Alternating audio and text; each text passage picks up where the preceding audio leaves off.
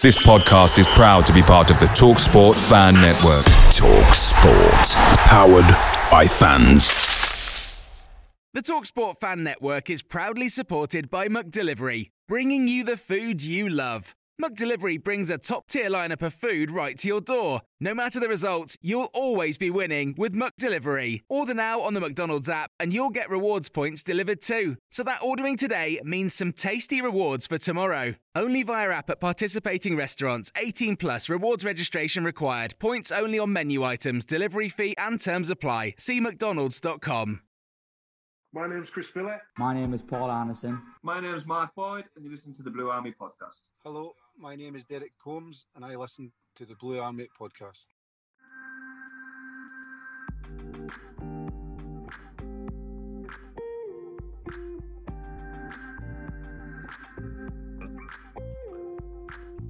You could stab and stab and stab in a room full of them and still not make a dent in that dynasty. I love how you started recording just as you said that. Yeah, well, you know, no one knows what name we were talking about, so now it's just an intriguing proposition to start the podcast on. You're like, I wonder who they were talking about. Maybe you'll find out one day. Maybe you won't. I'm just going to turn my little earphone up a little bit so I can hear you a little bit better. Mm-hmm. That should be better for us. It's all on my end. It's nothing to do with you. I'm facing away from the mic at the moment. No, it's because I only had it set to like fucking 30% or something. So I banged you up to at least 50, and that'll solve the problem, no doubt. We'll crack on now. We've got episode 55 to introduce. Yeah. Oh, I'll just have a quick sip of me coffee, actually. I've got it in my hand now. I started using cream in my coffee instead of milk. Life changer. Because you don't use as much sugar. Because cream's naturally sweet. Yeah, I mean, I prefer without sugar anyway. Fair dude. So I've started cutting down on my sugar because I'm using cream, and obviously that means I'm cutting down on the milk as well. But you know, it's just dairy for dairy. I don't know. It feels like a step in the right direction, but it might just be going in circles. How many sugars were you putting in it? 2. Okay. But like I started, you know, the big Sports Direct mugs. Nah, the big Sports Direct mugs as well. You know what I mean? Like that's how I start my day, with one of them, and then I have a smaller one with my actual breakfast. Yeah, I have like a Sports Direct coffee mug, like that size for like my first coffee, and then do what I need to do for the first like 20 minutes of the day, and then I'll make breakfast and make myself a small coffee to go with my breakfast as well. Normally, yeah. Life of Riley, me, yeah. Oh dear me. Right, we'll get started. Oh, Maris, how's it going? And welcome back to the Blue Army podcast. I am your host, Skelly. This is episode 55, and I am joined by everybody's favorite co-host, the one, the only, the reoccurring character, that is Wills is back. How you doing, man? You all right? Yeah, not bad. Good.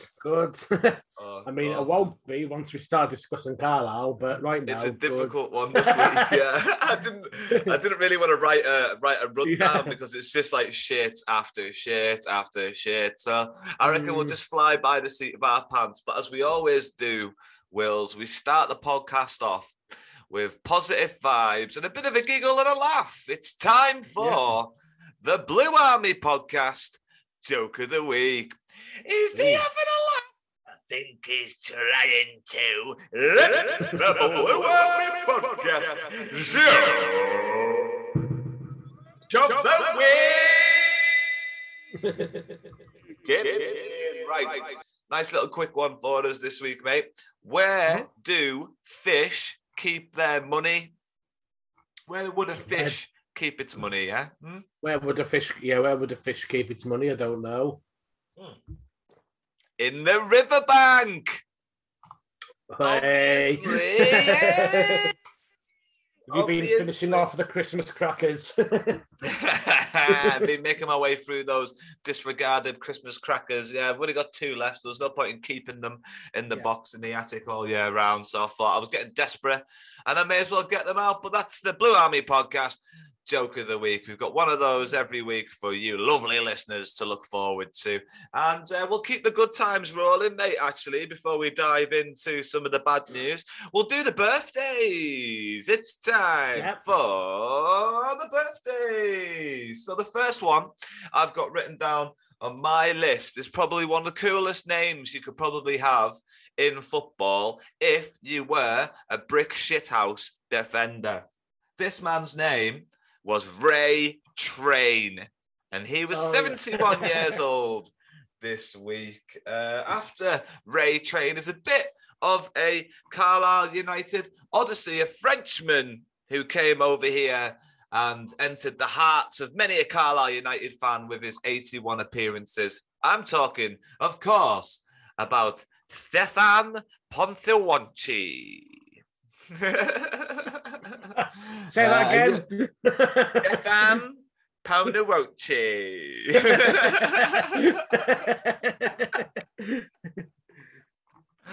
I did a little bit of research because the name did interest me. I was kind of thinking it might be some kind of South African heritage, and I might be diving down that way and seeing a couple of the Orlando Pirates maybe on his past teams, but no such luck. He started his career in France and kind of ended his career as a coach in France as well. But along the way, he went from Carlisle to Dundee United to Port Vale to Colchester United to Scunthorpe United. So 2 of the teams that we find ourselves around at this time of the season.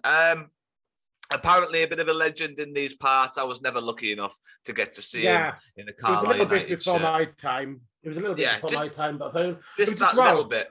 Only because I lived in Whitehaven, so I didn't really get to Carlisle games as a teenager or anything. So it was like, it was like at that era, and I didn't really know the players because I didn't see them, but heard a lot about him. Had him on Football Manager, or Championship Manager, he played then. So I knew more about him from that than anything else. But yeah, and Ray Train, Train's another one that would he have been 80s or something if he's in his 70s now?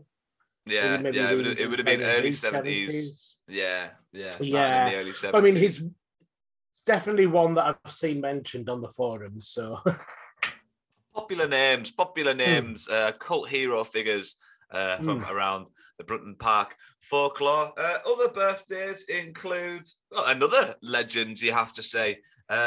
Former Carlisle United midfield maestro and long-serving captain Paul Thirlwell was 43 this week. Paul Thirlwell obviously dipping his head in and out of management over the last couple of years, and we've had him at Brunton Park once or twice over the last couple of seasons. It's nice to see him back. He always gets mentioned around the Carlisle job. I feel like any ex-Carlisle player, especially a captain who's now in any kind of senior management, is going to get touted around that Carlisle United job. But maybe Paul Thirlwell's name should carry a little bit more weight to it than some of the others. He's been around and he's learnt his craft a little bit. And when he does come back to Brunton Park, it doesn't seem like he embarrasses himself very much. Do you like Paul Thirlwell?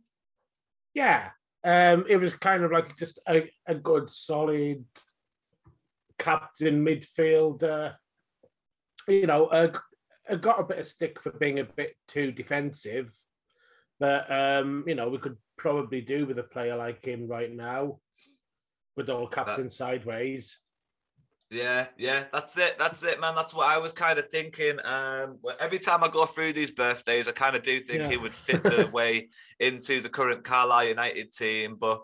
And Thirlwell would be the pick of the lot. But moving on, we've got 2 more left, mate. And this man was an absolute legend in Carlisle's first promotion, in those back-to-back promotion winning seasons. He fell by the wayside when the multi-Brewstered Michael Bridges came to town. I'm talking about, of course, Magno Vieira. Magno Vieira, what a striker He was strong, very much in the shape of Carl Hawley. You could see when we got Carl Hawley that Vieira and him were going to be chopping in and out of the side. They were both strong, very quick on the turn, devastating, annoying, buzzing bees kind of strikers who could find the back of the net. But obviously the hitman Hawley just being able to find that run of form and stay in the Carlisle starting lineup once Bridges had arrived and Vieira was moved on to, I think, then Barnet. Obviously... So we did want to sign Vieira after Wigan released him, but we couldn't get a work permit for him. But Barnet could. Well, yeah. He didn't play football for a year after his loan to us ended. So yeah, I'm just looking at his Wikipedia, but like I looked up because I know like it was on loan from Wigan and he only played in the conference season. But yeah, we were unable to sign him when we went up into the Football League. Whether because we were a Football League club, because he was playing Football League football, whether that was a factor in why he couldn't get a work permit or something, or passport problems or something. But yeah, so apparently he actually spent a year out of football after that. So it was a shame. We could have probably done with him. And he's only 37. Well, that's it. When I saw that he was 37 years old, it did make me jump on the Wikipedia page and see if potentially he was still playing. But apparently he is managing over in New Zealand. Magnol Vieira's career took a bit of an interesting turn once he sort of reached the lower levels of the National League once again, about 4 or 5 seasons after being promoted with Carlisle United. He decided to pack up his bags and take a chance on the newly established back then and very short-lived New Zealand Premier League football experiment, a league that didn't last for very long, unfortunately, in New Zealand. I think that's been culped by the Australian A-League now, and I think there's 2 New Zealand teams in the Australian A-League. But at the time, this was just a New Zealand-based football Premier League, and he went over there to try and get it off the ground. Basically, he's one of the marquee players over there for those teams, and he's still over there, so he must be enjoying himself, eh? He's managing a team called North Wellington, which is probably around that similar standard to where Paul Arneson's managing in Australia with the Central Coast lads, and it's just good to see him staying in football, isn't it? Wouldn't you say? Especially after he took that year out early in his career. Yeah. I mean, I guess he was a young lad then, so he's only 37 now. So he'll have been maybe young enough that he kind of didn't lose much of his fitness. He never really managed to break into league football. He seemed to have with Fleetwood as well. He got promoted. Well, he was part of a promotion-winning team, but then moved on to another conference team again. So never. Look at his career history. There might be 1 or 2 clubs there that he played for in the league, but it seems that he never really managed to, get up into the league, which is a shame because I think he was good enough. I mean, he was very much a popular figure wherever he went, from what I've learned. Obviously, having that Brazilian in your team was a bit of a novelty in the lower leagues back then, so they were cut into quite popular cult figures. But Magnol Vieira did back it up with goals for us. And he did look useful, but we do have to remind ourselves that it was the National League; it wasn't in the Football League, and there is that chance where maybe a manager can bring him in and it just doesn't fancy him, Maybe he just gives him the old, I need the English lads for these cold winter months, and then all of a sudden Magnol Vieira gets frozen out of the team, and it's not really any fault of his own. It can happen to some of the foreign lads at these lower league levels. Sometimes the managers have a preconceived notion of somebody not being able to play for them during the colder winter months, and it only takes 1 bad performance in November for you not to play again until March, unfortunately. We do see it happen. We'll move on. One more birthday, sorry. Very quickly. Russell Coughlin would have been 62 today. And I think that was all the birthdays covered from this week. If there are any birthdays missed, please send them over to us and we'll read them out next week. And then everybody gets a fair turn. We'll move on. I was just going to quickly glance over some of the news headlines that caught my attention this week. See, this is what I hate about some Carlisle United news, mate, especially when it concerns to injuries, is that it's never, ever coherent. There's never the full picture. There's never the full story. What I'm talking about, the situation is with Brennan Dickinson. Brennan Dickinson went down injured a couple of weeks ago, missed the game against Colchester. I think he missed the game against Port Vale. It's a knee injury. He's had a scan recently, and now apparently it's between him and the physio and the manager whether or not they're going to allow Brennan Dickinson to have surgery now. And basically that'll keep him out until the end of the season, which means he'll probably just leave at the end of the season after the surgery. Or the idea is if he's going to be well enough just to continue playing with his knee the way it is until the end of the season and then have the surgery at the end of the season. Now, it's a difficult one to make the decision on because you're never going to get 100% out of Brennan Dickinson this year if you do continue to play him. But if you let him have the surgery, then you're going to get nothing out of him until the end of the year. And chances are, like I just said, he's going to disappear and he's going to go somewhere else. And we're not going to see the fit version of Brennan Dickinson. Yeah. What we've seen from him this year hasn't been very impressive. He hasn't contributed a great deal towards the starting lineup. You would be tempted to just let him have the surgery and get him out of the dressing room. I think we give him. Go on, sorry. I interrupted. Yeah, I need to stop. No, you're all right. I think we did award him a man of the match at one point, but I think he's one of those players where he needs to be fit in order to get a good performance out of him. I mean, like looking at his most recent performances, especially if they are fitness related, we probably aren't going to get much out of him to the end of the season. But it'd be a shame that we don't, because he's one of them players where every now and again, if it is fitness related, it's he seems like a new signing. So had a few problems with injuries, and could well be the factor in his recent performances, which haven't been great. Sorry, mate. The bloody cat was scratching at the door, so I just decided to let him in. So if you hear a meow or something, that's all it is. It's just the cat wandering around. There he is. He'll come and say hello. Oh, this is great for a podcast. There's the cat. There he is. Look at the cat. Anyway. Obviously, I do agree with you, mate, with the injury to Brennan Dickinson. Sometimes you're just better off just getting them out the changing room, letting them get fit, because you're not going to get a good performance out of him. Unfortunately, while he's not 100% fit, and his confidence comes from him feeling good, probably, and the manager backing him up. And if he doesn't have the confidence from feeling good, then you're not going to get the best out of him. And we're going to get the sort of performances that we're now becoming accustomed to from Brennan Dickinson, which isn't a fair reflection on how good the player can be. 1 second, sorry. Okay. There we go. And off goes the cat again. Sometimes the cat just needs to come and check and make sure I'm alive. And then once he's done that, he's quite happy just to leave for another couple of hours, and then he'll come and check if I'm still alive again. But we'll go back to the podcast, not cat updates.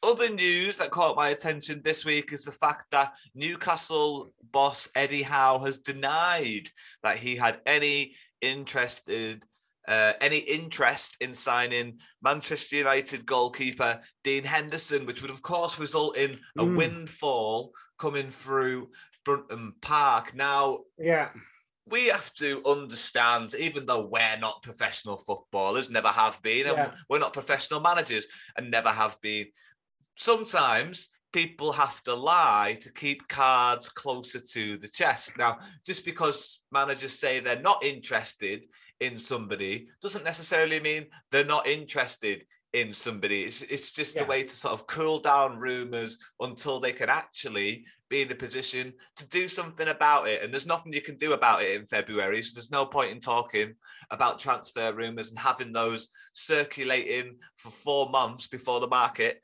even opens again. Now, I don't want to sound like a doom and gloomer, but Yeah.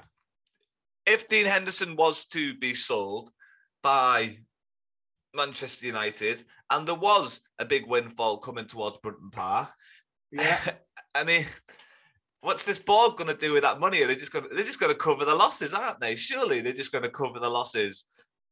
Yeah, I mean, we probably some of the signings made in this January window were on the back of money that we received, not necessarily a fair reflection of how much money we've received, but we've seen this quite a few times. The board are more concerned with working the debt down. I don't know whether any of the money ends up going to Philip Day, who we owe. I'm not, obviously nobody's really that certain on the financial situation, whether other people that we're having to pay off. But yeah, it's one of those things where they're very kind of financially conservative, which I think kind of like we know. And yeah, it would probably take a lot of money coming in before we actually started seeing a decent amount of that get spent on the football side of things. Yes, so, it's almost better. Yeah, it's almost better leaving it as cash in the bank, as it were. Do you know what I mean? There's no expiry date on the deal, yeah. So it's almost better leaving it as some cash in the bank potentially. Yeah, because he might go for more. He might go for more in he's got to replace. Well, he's got to be the new the Man U number one soon. You'd think, how old is David De Gea now? I think we talked about this. I'm sure he must be coming towards the end of his Premier League career, at least. I'm just going to look him up. So this is the only thing with De Gea, though, at the moment. All the pundits are saying that he's the best 31. Player. Yeah, everyone's saying De Gea is the best player as well. Everyone's saying De Gea is Man United's best player. So I don't see him leaving. Right. He's the only one who's apparently consistently turning up. And he's the only one that will face the press on a regular basis and face the criticism. He's quite popular at the moment. I suppose the thing with David De Gea is, he's been there for a long time. He's only 31, so he's, I spoke too soon. He must have been much younger when he signed for him. But is the kind of like he'll have a season where he's Man U's weak, where he's Man U's weak link, and I guess you never know what you're going to get season from season from De Gea. It seems. I don't follow Man U, so I didn't know that this was a good season for him, but I know he's had plenty of bad seasons. But yeah, at 31, I don't know, you still hope that Dean Henderson's going to push for, because, the hope is that a few years down the line, maybe Carlisle are in a better financial situation, with more ambitious ownership, and then at that point, De Gea goes to Real Madrid or Paris Saint-Germain for 100 million. That would be great. That would be great. That would be great. I'm definitely not going to argue with those results. If that was the way that the deal went, but it doesn't look like there's anything coming anytime soon. I wouldn't be surprised if Henderson did end up at Newcastle United. I don't think it's a terrible fit for him. He'll be joined by another former Carlisle United goalkeeper in Gillespie, who's still over there. I think he fluctuates between being the number 2 and the number 3 over at Newcastle at the moment. I think Gillespie's transitioning into coaching. Really? Yeah. The main reason is I think it's one of those players that they've signed him so that he can play in their under 23s. The Johnson Spain Trophy thing. And I think there's a few players like that. And usually they're transitioning into coaching so that they'll work with the under 23s and then sometimes also play with them. Yeah, I mean, it's not a bad little career that he's etched himself into. Yeah. I always liked him in Carlisle United. I thought he was a good goalkeeper. Wills, were you at the Port Vale game midweek? I was at the Port Vale game midweek. Yeah. Right. I haven't really made too many notes in it. I know that we'd be pressed for time a little bit today, and we don't normally cover the midweek games here on the Blue Army podcast. But with that being said, since you were there, do you have many notes from the game? Did anything stand out for you as a major issue apart from Carlisle's defence? I mean, I'll have to see if I can find where I might have written it. Use your fingerprints to unlock the... Oh, was that you? My phone thinks I'm talking to it sometimes. I don't know why. What were you saying, sorry? Yeah, I'll have to kind of like see if I've written anything down.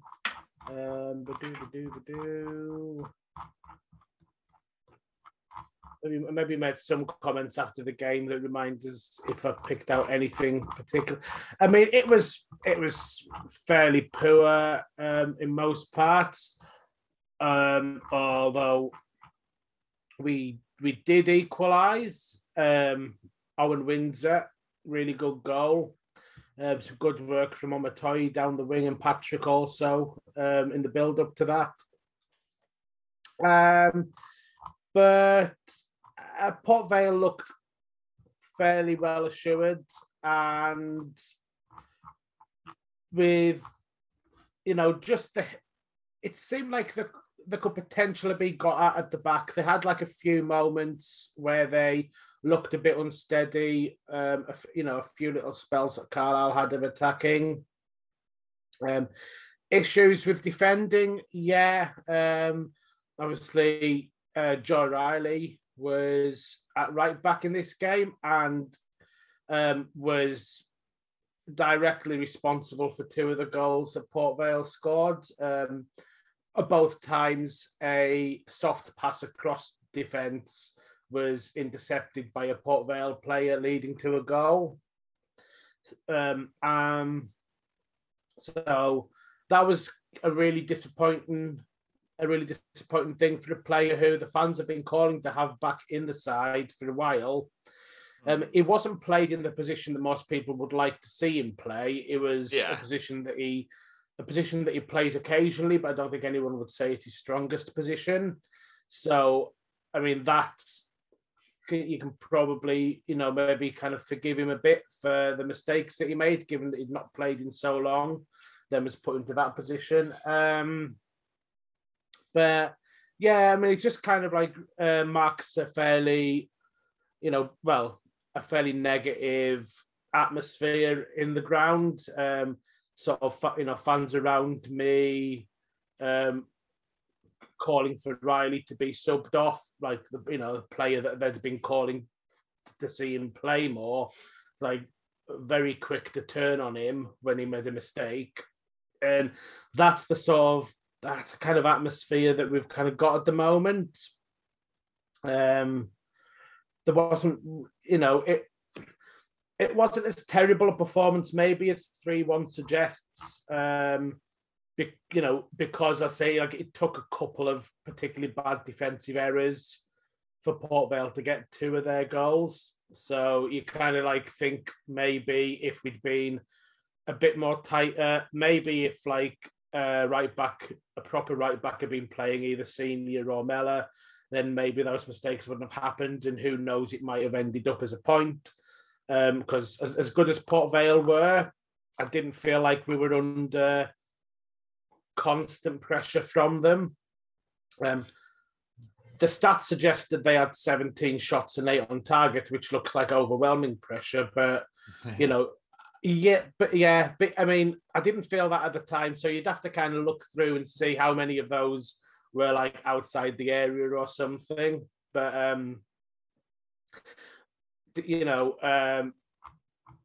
poor, sort of poor forward play was part of it. But I don't know, I probably talk too much about a match that I only have vague memories of. I can't kind of pick out, other than the 2 Joe Riley moments, I can't really pick anything out anymore. It's been a week. Yeah, I don't blame you, man. Thanks very much for your analysis, though. I mean, for me, this lad from Southampton, this Daniel Simiyu, he's not good. He's not good enough. He just hasn't shown willing either. If you watch him at the end of the goals or any chances that are going wide, it's all you can see. He's getting snapped at now by his other defenders because he's telling them he's only been here for 5 minutes. You know what I mean? You can tell what the other lads are thinking. Like you should be picking him up and you should be picking him up or something. And they're snapping back at him. You can see it now in the videos between these chances. And he's cutting quite a lonely figure at the back now because if he makes a mistake, the lads are just like, well, that's your fault, that, mate, because he started throwing them under the bus first, so that you can see there's this culture that's going. Now, the manager obviously likes him. The manager's put the effort in to go all the way down to Southampton to watch him play. He obviously feels like he's got something about him. I don't see it. I don't think he's strong enough in the air. I don't think he's confident enough in the tackle. I don't think he's hard hitting enough in a tackle. I don't think he plays with enough persistence or passion that he wants to constantly be checking where his man is and picking him up, because if you watch the chances at the Port Vale, the chance doesn't always go to the person that he's supposed to be marking. But you can see sometimes from the set pieces, when the ball goes in, he's got his man. When the ball goes clear the line, he just completely abandons the situation, regardless of where the ball's gone. So if the ball lands back at a Port Vale attacker and can come straight back into the box, Simiyu's man's gone. He hasn't got him anymore. He's gone because he's only watching him as the ball comes in. As soon as the ball's left the box, he's just lost his man. And it's consistently losing his man. And you can see that through the other defenders, but they're not telling him in the moment. They're not telling him during the play to go and pick up his man. They're telling him after he's already made the mistake that you should have been picking him up. Yeah. You know? And when you've got someone like a Mellor on the pitch, he'll bloody tell you in the moment to get over there and cover your man. He doesn't wait until after the mistake's already happened to show you that you've made a mistake. Now, obviously, very disappointing defeat. Port Vale are a team that are doing pretty well, and nobody really predicted us to pick up anything there. So we'll just we'll go over the top of that one. I think we've dwelled on it a little bit there. Now, we're going to go on to Carlisle's 2-2 draw away to Colchester United. And before we dive squarely into the match crack, as we like to do here on the Blue Army podcast, we'll go through Carlisle United's starting lineup. Now, this time the formation seems to have changed slightly. So he's obviously reacting to what's been happening in the last game. So we started with Howard in goal, Simiyu, Feeney, and then Roberts, I believe, making his debut in the defence, with Riley and Armour playing sort of wing-back positions. So it was kind of like a back five, with Mellish and Whelan pushed out in front of them,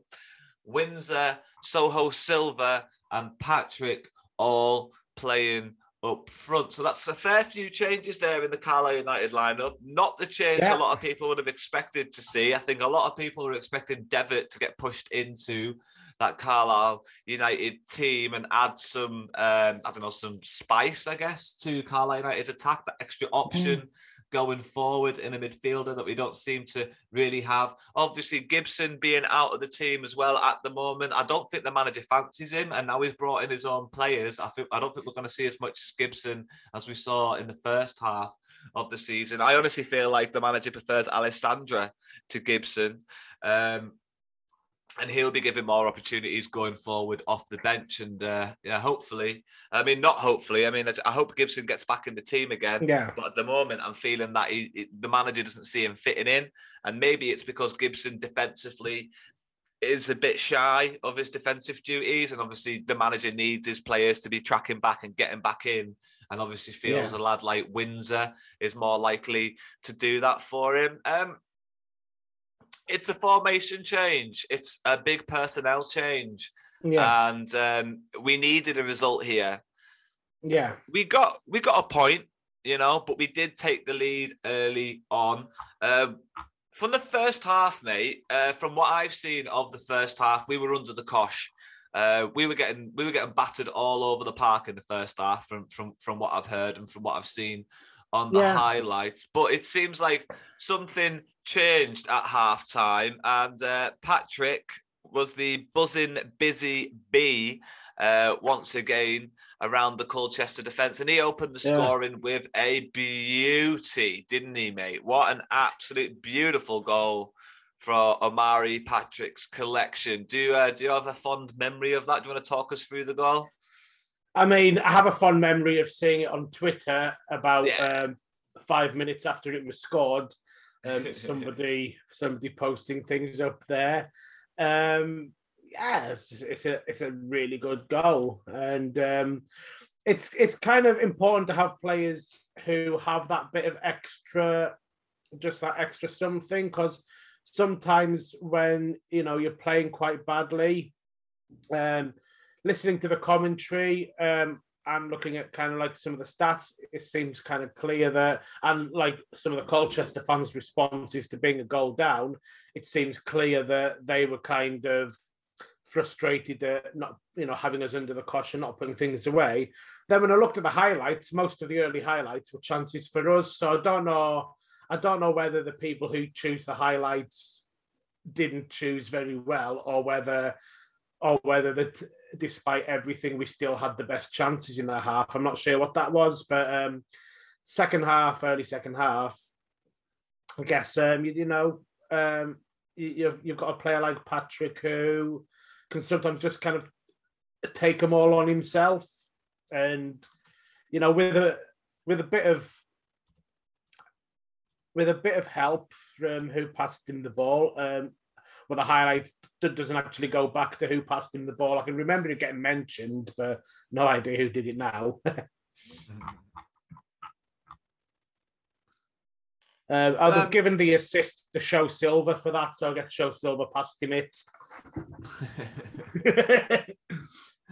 Well, I mean, it was a good strike, and Carlisle held the lead for about 18 minutes when Colchester broke their own little deadlock. I feel like there was a lot of tension in the Colchester Stadium. When that goal went in, it broke a lot of tension. It meant a lot. Poor Carlisle United defending, you do have to say. The corner comes in, and it's just a lack of strength. Maybe Simiyu is in the mix, but not really on a man. And it's just a lack of defenders picking somebody up. I think that's the issue there. I think like there was only 3 Colchester players in the box against about 5 or 6 Carlisle United defenders, but yet they were able to find each other in the box, and that's because, in my opinion, no one's man marking. If you picked up your man, you would have been able to battle him in the air. Chances are you could have been able to win that aerial battle, but because no one's picked him up and he's a free man just coming in to win the header, and that's why we've conceded the goal there. I think. What are you seeing from the replay, mate? Well, we've seen quite a lot of things this season where we failed to deal with the ball coming back in after an initial clearance. So it seems to be a bit of a theme this season that we don't organise ourselves for that. Like, so it's a corner. Simiyu heads it out, to the edge of the box, and the Carlisle players, which we've seen a few times, just all of them they just stand around where they are. They don't really think, right, this ball's coming back in, we've still got work to do. They sort of running towards the ball, but there's no plan. Or it doesn't look like there's a plan. Presumably Keith Millen has a plan and they're not implementing it. I can't think that a manager wouldn't say anything about, second ball coming back in after the clearance, but they don't seem to be actually doing anything that looks like a plan. Simiyu he gets up and heads to the corner and is quite good at getting up and getting the header on. I think you've talked about the fact that he tends to head it out a little bit. He doesn't get up there and proper clear it. And That's not Simiyu, man. That's Shil Silver. The head's it. Right. Simiyu's behind Shil Silver, so you got 24 there. Number 6, Simiyu's behind him. I'll just watch that again. I've accidentally reset the thing. I was trying to. I was trying to pause it, and I'll go to a minute and 5 seconds if you're on the YouTube. Yeah. Oh, yeah. I keep trying to pause it, but accidentally hitting restart. So instead of pause. That looks like Simiyu. The head's it. I can't quite see. It's blurry. It is very blurry. I'm only going off the position of the man. Simiyu's behind him. So I think it's Shil Silver that wins the header. Well, I mean, I can see where Simiyu is and I can see where Shil Silver is. I can't see where the ball is. Yeah. I feel like just because Simiyu's behind him, I feel like it was Shil Silver that's won the ball there. Because his body language looks like he's won the ball in the header. Well, there was a thing we were going to say anyway about Simiyu's heading, and it might not be relevant in this case, but you've brought it up before. And if it turns out it is relevant, or if people are just wondering what I was going to say now, it's just that, you talk about him heading it just to the edge of the area, or I kind of like wondering if this is kind of like the latest thing with Southampton or with kind of Premier League academies to have defenders try and head it to someone's feet or something, and they're trying to do that.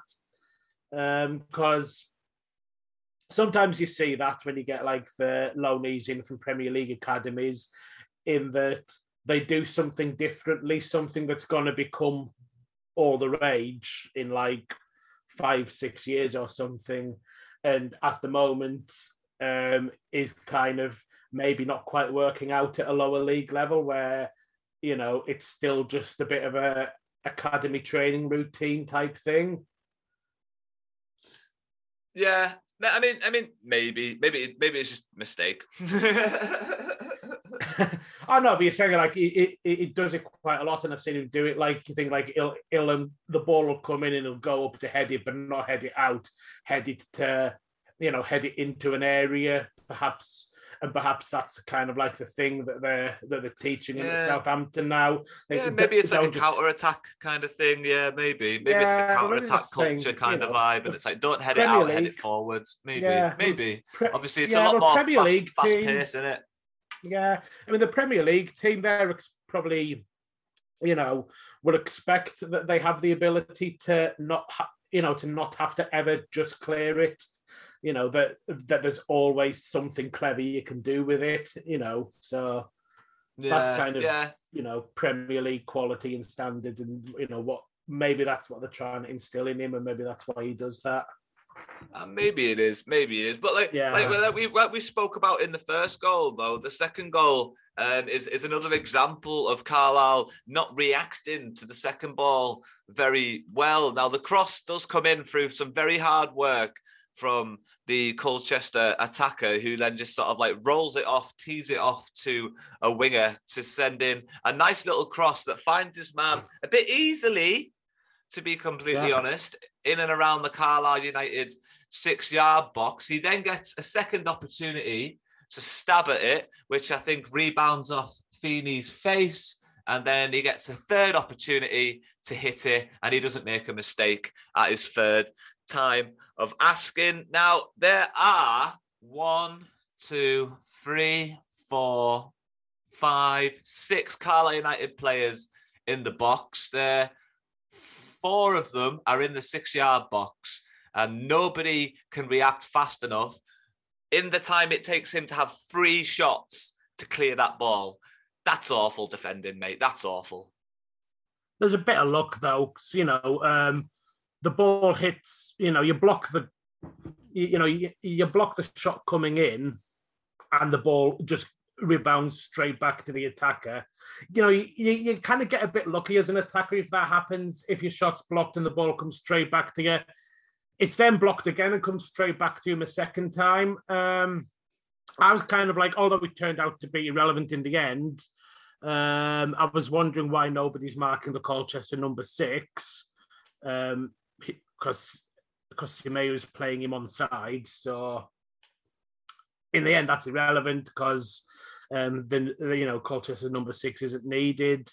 The defending up until the point that he receives the ball isn't great because there's kind of 3 defenders and none of them are really in a position to stop him taking control of it and getting a shot. Once he gets that first shot away, I think what comes after that is just kind of fortunate for Colchester, unfortunate for Carlisle. You know, that you block a shot twice and he goes back to the attacker both times. I mean, there's Carlisle players around him, but it goes back to him perfectly. You know, it goes back to him as if it was so it's still poor defending where he receives the ball. I think the fact that he gets 3 chances to have a shot, I don't know, it's just one of them things, I think. Yeah, I mean, there is always a part of luck that goes with it. Yeah. But even still, if your job is a professional footballing defender, get your ass in front of the ball. Just one of you. Well, one of you. Like, there's only one of them. I know there's only one of them doing it, though. Like, another one can come in and help. You know what I mean? Like, one of the other defenders needs to do something in that situation as well. It can't all just be Feeney. You know, there's, like I said, there's 4 defenders in the 6-yard box, and there's only, I think there's 2 attackers in and around that area. So that his number 28. They can double team on him. You know what I mean? I think it was Roberts making his debut. Yeah, I think he blocked the first one. But they need to, you know what I mean? There needs to be more purpose there. There needs to be someone taking more control of the situation. There needs to be that leader there. And I'll repeat myself one more time. We miss Mellor. We miss Mellor. All right. We do miss the experience. We miss the communication, and we miss just having that commander around that area, because I don't think Mark Howard, yes, he's an experienced player, but I don't think he's an incredibly vocal player. I don't think that's his style of goalkeeping. I think that he's just good at what he does. And obviously he can organise his defence, but he's not commanding his defence, you know. Now, obviously, it wasn't all doom and gloom. Carlisle United did manage to finish the game on a bit of a high. It was a very nice counter-attacking move. Yeah. Some very good work from Omari Patrick going forward.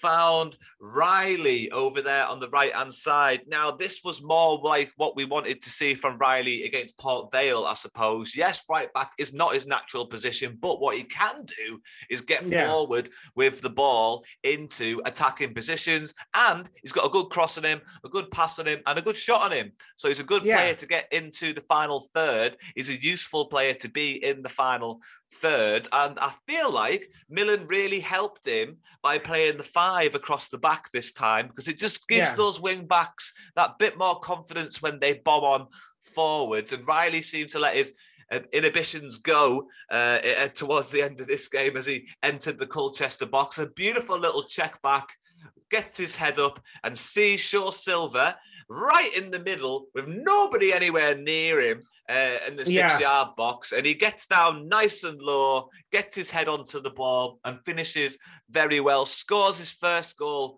for Carlisle United. A great assist for Riley, a great assist to the assist for Omari Patrick. It's a nice Carlisle United move, mate, isn't it? Yeah, it is, and it's good to see that, you know, there are a few players that we've got now, Patrick involved again. If Riley can be, you know, more attacking, you know, that's the kind of thing we want to see him doing. He's a sort of player that'll do that. And, you know, Shaw Silver gets his first goal, takes up a good position. He was involved, although you can't see it on the replay, in Patrick's. He was actually involved in one of the goals that we looked at the goal that we looked at against Port Vale as well, in a less direct rain, that he kind of shepherds the ball to Owen Windsor, pulls a few Port Vale defenders out of position. So it's not been too bad. I know, like, he had some chances where he could have done better, and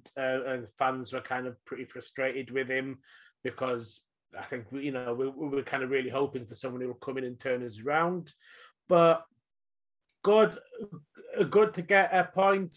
Not good that we, you know, not good really to, in like what's a sort of 6-pointer, to be like, oh, we'll have to just come away with a point, but it's better than a defeat. It's good that we scored 2 goals, and, you know, it's good that we're kind of like able to come back in a game that I think we probably thought we were losing. And, you know, I mean, we criticised the Carlisle defending for for the Colchester goals, but probably from a Colchester point of view, that was probably the worst piece of defending in the match. And can't quite see on the replay, but not entirely sure how Show Silver managed to find that amount of space in the area. Yeah. I didn't say he was wide open in the middle. Yeah. Oh, yeah. Yeah, Credit to him for doing it. Yeah, absolutely. I'm not sure what happened if the Colchester defenders just kind of fell asleep. Or maybe they were expecting Riley to take the shot when he took the check back there. Maybe they were expecting him to take a shot on. Yeah, I mean, Colchester are down there with us, and they'll have the same problems with, morale and things that we have. And, this is kind of them 2-1 up on what will be an important 3 points for them, just failing to see it out, making mistakes at the end of the match, which is the kind of thing that, well, if we ever do get to the end of a match with a lead to defend, which doesn't seem to happen very often, it's a sort of thing that we can expect Carlisle to do. Yeah, unfortunately, it's one of those. It was good for us, mate, on the day. Obviously, Colchester failing to keep hold of the leads, maybe falling apart under a bit of pressure. But whatever it was, I mean, at the time when Carlisle went 2-1 down, I was thinking, that's it. We're not going to be taking anything out of this game. So to take a point was very good at that moment in time. Now, to choose a man of the match for the game against Colchester, I mean, for me, it's between two people. I imagine you could probably guess who those two people are. I'm going to go for Omari Patrick over Show Silver, I'm afraid. I think Patrick's goal was a very good goal. I know Show Silver's got the goal and the assist, but like I said, when I was talking about Carlisle's equalising goal, Omari Patrick got the assist to the assist for Show Silver's goal, as it were. And I just feel like he covered maybe a little bit more ground during the 90. Both players, very good players. It's very neck and neck, but because of the much better goal, aesthetically, and just being able to, I think, on the ball, being a slightly better player on the day, I'm going to give it to Omari Patrick. What about you? I'm going to do the same and give it to Omari Patrick. The commentators, nice to hear James Phillips back in the commentary booth, by the way. They were fairly complimentary towards John Mellish. Apparently, he had one of his better games. Can't really award him the man of the match based on only seeing the highlights, which he doesn't feature in. But So it sounds like John Mellish had a better game. But Patrick, if he'd come to me for a man of the match for Port Vale, I was kind of leaning towards Patrick again, because in that match, it was just like one player who wanted to and could maybe make things happen and bring us forward. I think probably actually Patrick or Owen Windsor. I think I was going to give Owen Windsor it for the Port Vale game. But it was close. This one, just Patrick. He can put in a good performance. He's one of those players that can put in a good performance when everyone else puts in a bad performance, and that's kind of something that we need. Yeah. I mean, don't get me wrong. He doesn't play fantastic every single week, but it's his consistency has definitely been getting better with his time at Carlisle United across the last 2 seasons, and maybe that bad game is like 1 in every 5 and 1 in every 6 now, because he is normally a good sort of 7 to 8 out of 10 player, and that can be good enough to win you the Foxes feature man of the match. Sometimes you need a player who, even if sometimes if he has a bad game when everyone else has a good game, but then he has 2 good games when everyone else has a bad game, then that can be the difference making. That can be, looking at games like this, that's worth 1 point.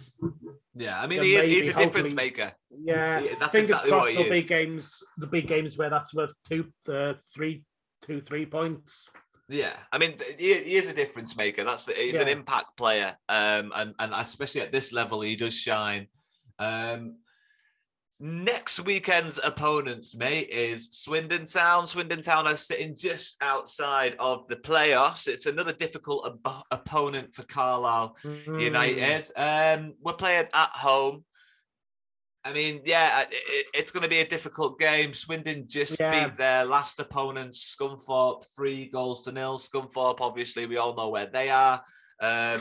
they've got a very interesting youth protege in on loan. That is Lou Barry from Aston Villa. I would rate him higher than Brad Young, but then again, that's just a matter of opinion when a player is that young and that inexperienced. Now, as I can't do here on the Blue Army podcast, I cannot predict that Carlisle United are ever going to lose a game, which this season has made me look like quite the moron. But once again, I am going to predict that Carlisle United are going to win, and they are going to win by 2-1 at Brunton Park this weekend against Swindon Town. What do you think, Wills? Oh man, I hate this. I'm gonna forecast 2-0 to Swindon. Probably Harry McCurdy. It's a poor forecast, I know. Yeah, Harry McCurdy's back, isn't he? Yeah, Harry McCurdy's back with a Player of the Month award under his belt, and 26 pence that a fan donated to him as well. So what's that about? He's going to be on a bit of a high. I only say because it made the news, but a 6-year-old Swindon fan left his pocket money put through the envelope or put in the post. Like a goal bonus? Yeah. 26 pence with a note saying to give it to Harry McCurdy. Oh no! Oh, isn't it sickening? Nice. Isn't it sickening when other clubs are having a good time? Yeah, it does make you feel a bit sick. And hopefully Harry McCurdy will feel a bit sick this weekend and he won't score against Carlisle United.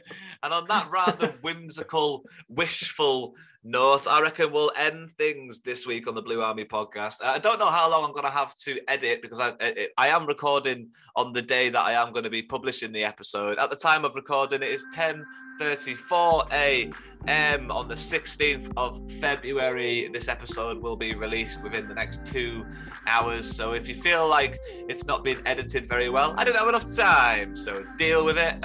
Wills, it's been an absolute pleasure. I feel like we don't need editing, really. I feel like we're getting good at this now. Yeah. We'll keep smashing on, and we'll hopefully see you again next week for episode 56 here on the Blue Army podcast, where we'll be talking about Carlisle United's result against Swindon Town at Brunton Park, which will hopefully be a bit more fun to talk about than the games we've had to talk about this week here on the Blue Army podcast. Like I said, this has been episode 55. Wills, thank you so much for joining me. Thank you for having me. It's an absolute pleasure, and there's only one thing left to say to the lovely listeners. Bye for now. Bye. Nice.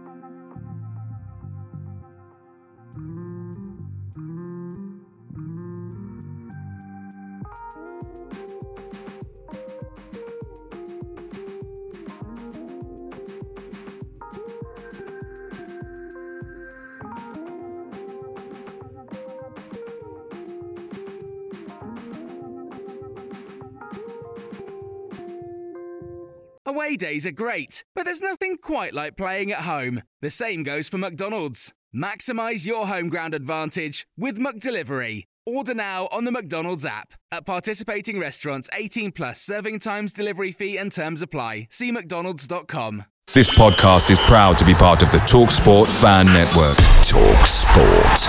Powered by fans.